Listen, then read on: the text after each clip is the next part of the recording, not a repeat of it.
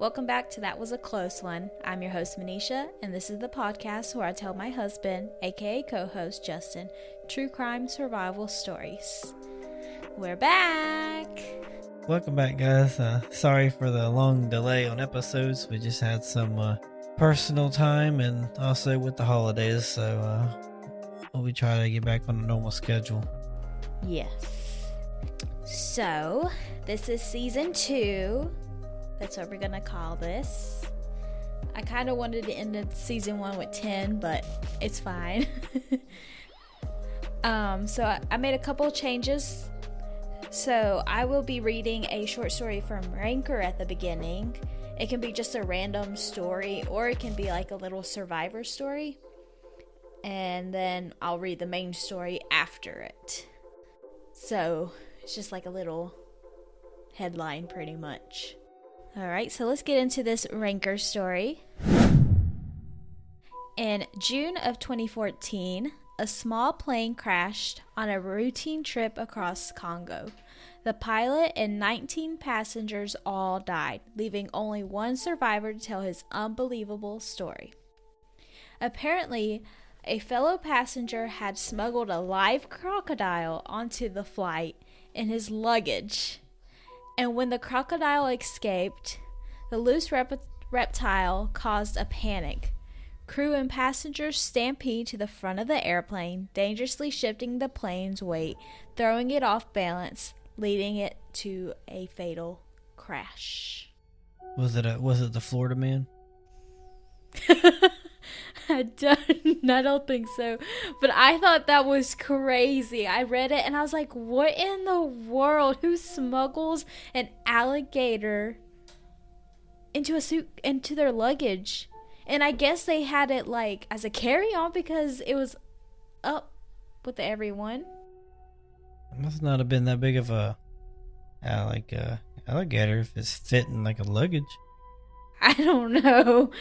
But it caused the plane to crash. Yeah, it's also crazy the fact that much of a shift in weight just caused it to totally go it's down. Not balanced. Yeah, I thought it was just crazy. So if you want to hear more stories like that, just let us know. We can do a whole episode on those if you would like to. Just so you don't have like all downers. It can be all like exciting ones and stuff. Or it could be like dumb ways people have died. Yeah, that too. Alright, so our story today is 2 survivors, Eduardo and his wife, Jayne. His wife? Wife, did I say wife? Yeah, you said rife, like WR. Wife. There you go. This my love me and my rife. My wife. My wife. Alright. I love my wife so much. She's the love of my wife. The love of my wife. Okay. So, Eduardo... I can't speak now because of you. Okay. Eduardo I have and nothing to do with Jayne. your speaking ability. Alright, so the story was in June of 2007 in San Miguel de Ande. I believe that's how it's pronounced. Jayne met her husband at a supermarket in Maryland, and soon after, Eduardo decided to take her to Mexico, and Jayne absolutely fell in love with the town, San Miguel de Ande. And she didn't want to go back to the United States. All she wanted was to begin a new life in Mexico. So Jayne and Eduardo moved to Mexico with their children to a ranch on the outskirts of the town. And every morning they drove their 3 children to school, and they would always sing all the way to school. Jayne and Eduardo give their children a kiss and drop them off at school. They get back into their Jeep and begin the journey back home. The streets were very narrow, and when they got halfway back to their home, things began to get weird. There was an SUV in front of them. It was driving pretty slow. And then the SUV slams their brakes. So Eduardo had no other choice but to stop behind him There was no way of passing this SUV due to the narrow roads. Then, the car behind them hits them at the same time. Before a second could even pass, Jayne and Eduardo were surrounded by people and dogs. Just listen to your English over here. I'm sorry, I can't. Your pronunciation of things. I'm trying to think, are you wanting to say Eduardo or Eduardo? I know, it's getting tongue-tied. I don't like to mix. I'm trying my brain in my mouth, because in my brain it wants to read it Spanish-wise, and then when it comes out of my mouth it wants to come out English, so... You shouldn't be mixing these up. You're half Hispanic. You should be good at this. Well, in my head, it's Hispanic, but when it comes out of my mouth, it's not. All right. So they were surrounded by people and dogs. One of the people had a hammer in one of his hands and a gun in the other. The guy takes the gun and is going right at Eduardo's head. And he tells Eduardo, get out of the Jeep. And with that gun in his hand, he breaks the window of the Jeep. They pull Eduardo out of the Jeep and hit him over the head with the base of the gun. Eduardo began to bleed from his injuries, and he could feel it pouring all over his body. Then another man came from the other side of the Jeep. Jayne noticed that he was carrying a police club and a handgun. One of the men said, "Don't F with us, or I will kill you." Jayne and Eduardo were in fear of their life and thought they would never get to see their children ever again. The people there forced Eduardo and Jayne into the kidnapper's car. They put a pillowcase over Eduardo's head, handcuffed his hands, and his feet were duct taped. And they did the same to Jayne. Eduardo and Jayne just kept screaming and yelling, hoping someone could help. The kidnappers began to yell at them to tell them to shut up. The kidnappers drove the vehicle for about 8 minutes and pulled over to the side of the road. That's when another car pulls up alongside of them and takes Eduardo. The vehicle with Eduardo driving for another 35 minutes. Then they arrive at their destination. They drag Eduardo into a dark room, and he was stripped naked, and they removed his blindfold, and in the corner of the room, Eduardo noticed there was a box. One of the guys takes Eduardo and pushes his head down and shoves his body into that box. The interior of the box was covered in a rough, dark gray material, and it was 6 feet high and 7.5 feet long and 27 inches wide. There was also about 1.5 inches of chlorine in a bucket for Eduardo to use as a toilet.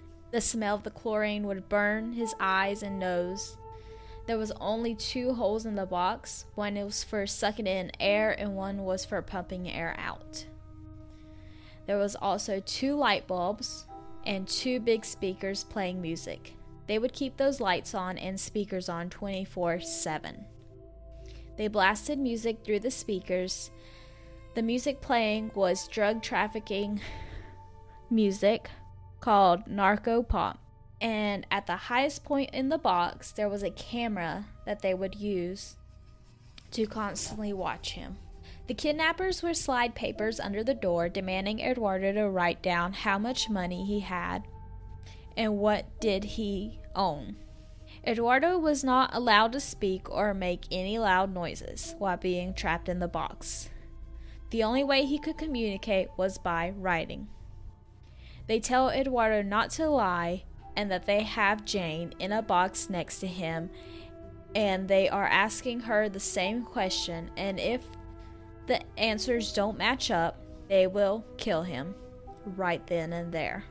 But that turned out not to be true, even though Eduardo would think he could hear Jayne yelling. Jayne was actually left behind in the first car that they were kidnapped in. They left her there alone, bounded. so she quickly began her escape. She was still in duct tape, but she began to travel to the highway.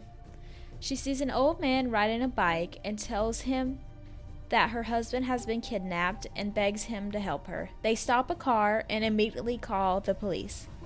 When the police arrive, the kidnapper's car, they find an envelope in the grass next to the door that Jayne had escaped from. And on that envelope it said, "Senora Jayne, we have your husband.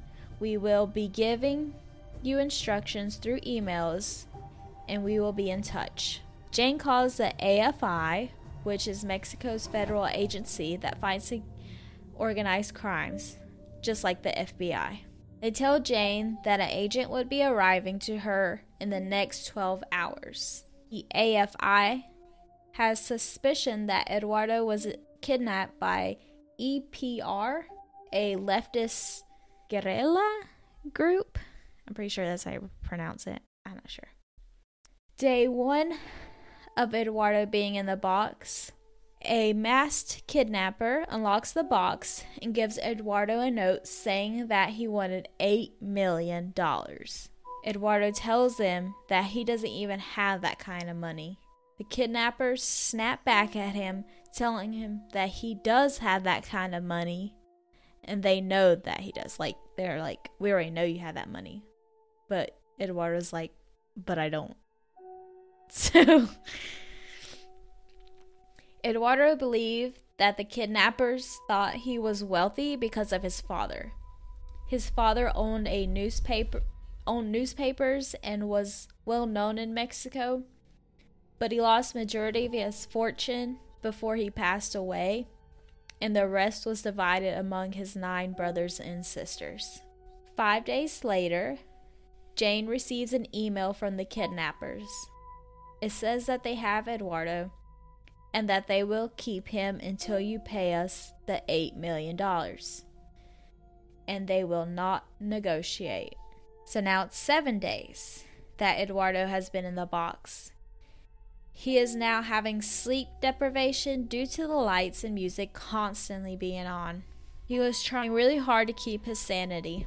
And on day 10, the kidnappers give Eduardo a note saying that they had now released Jayne, which we know is not true, that they didn't even have her in the first place.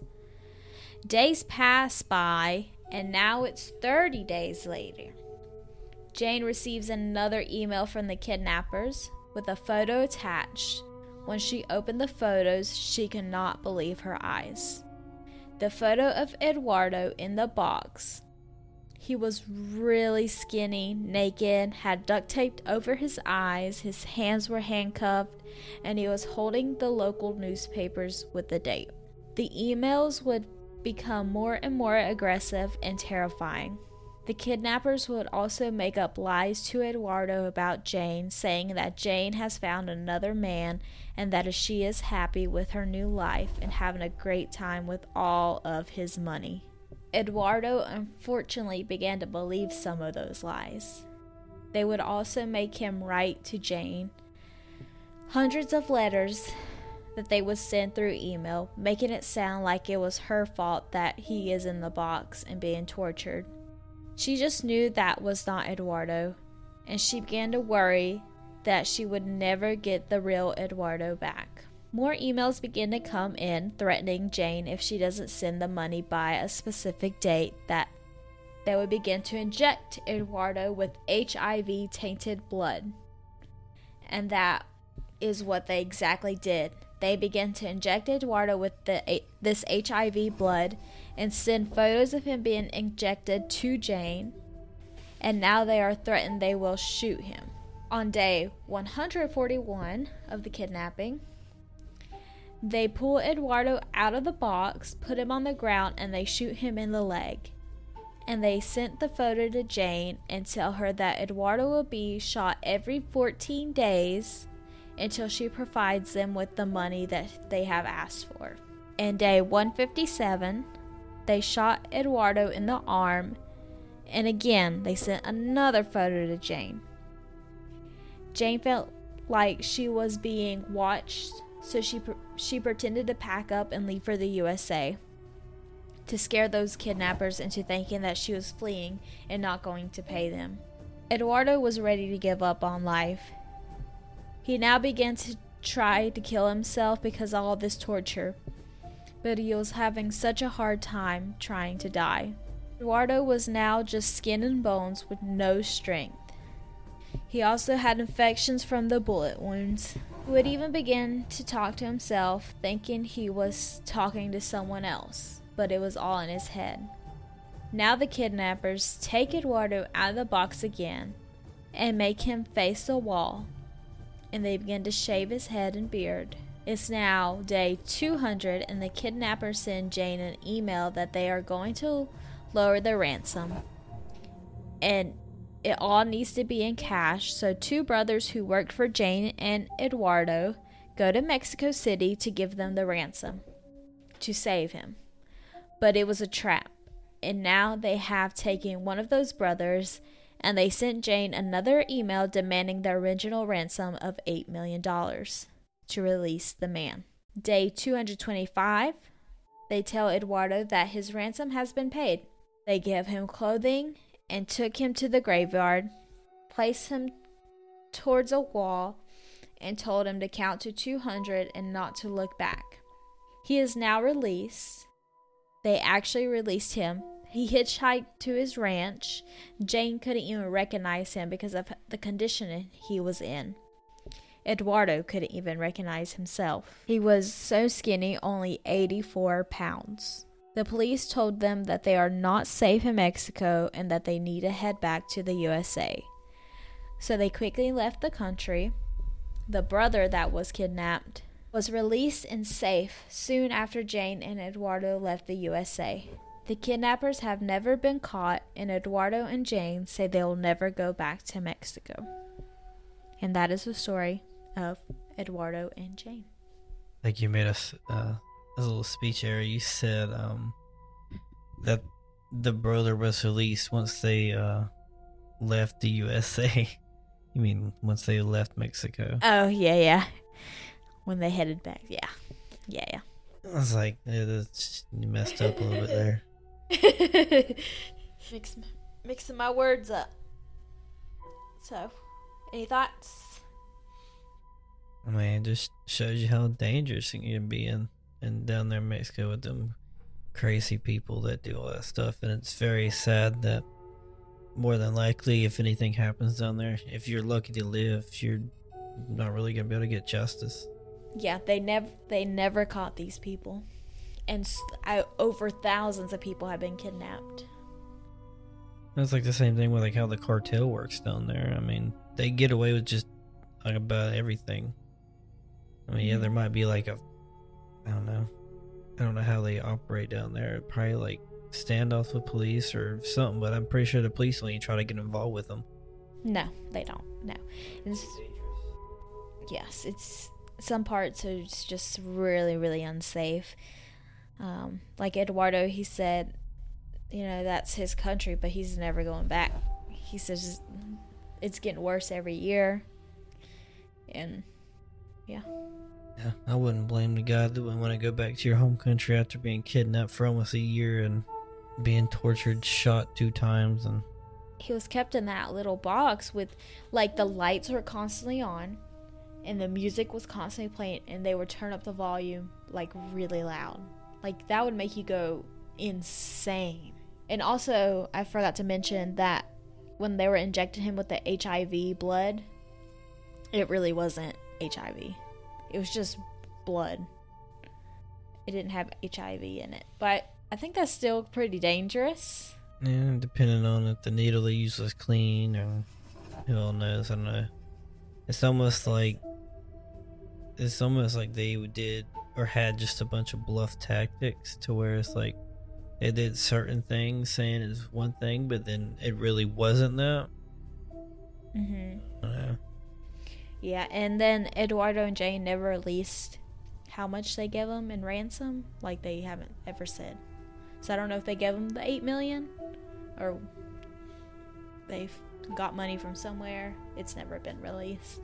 But I'm surprised he survived because his wounds, they got so infected because he would just sit there and his blood and his in that little bucket, you know, had his urine and all that crap.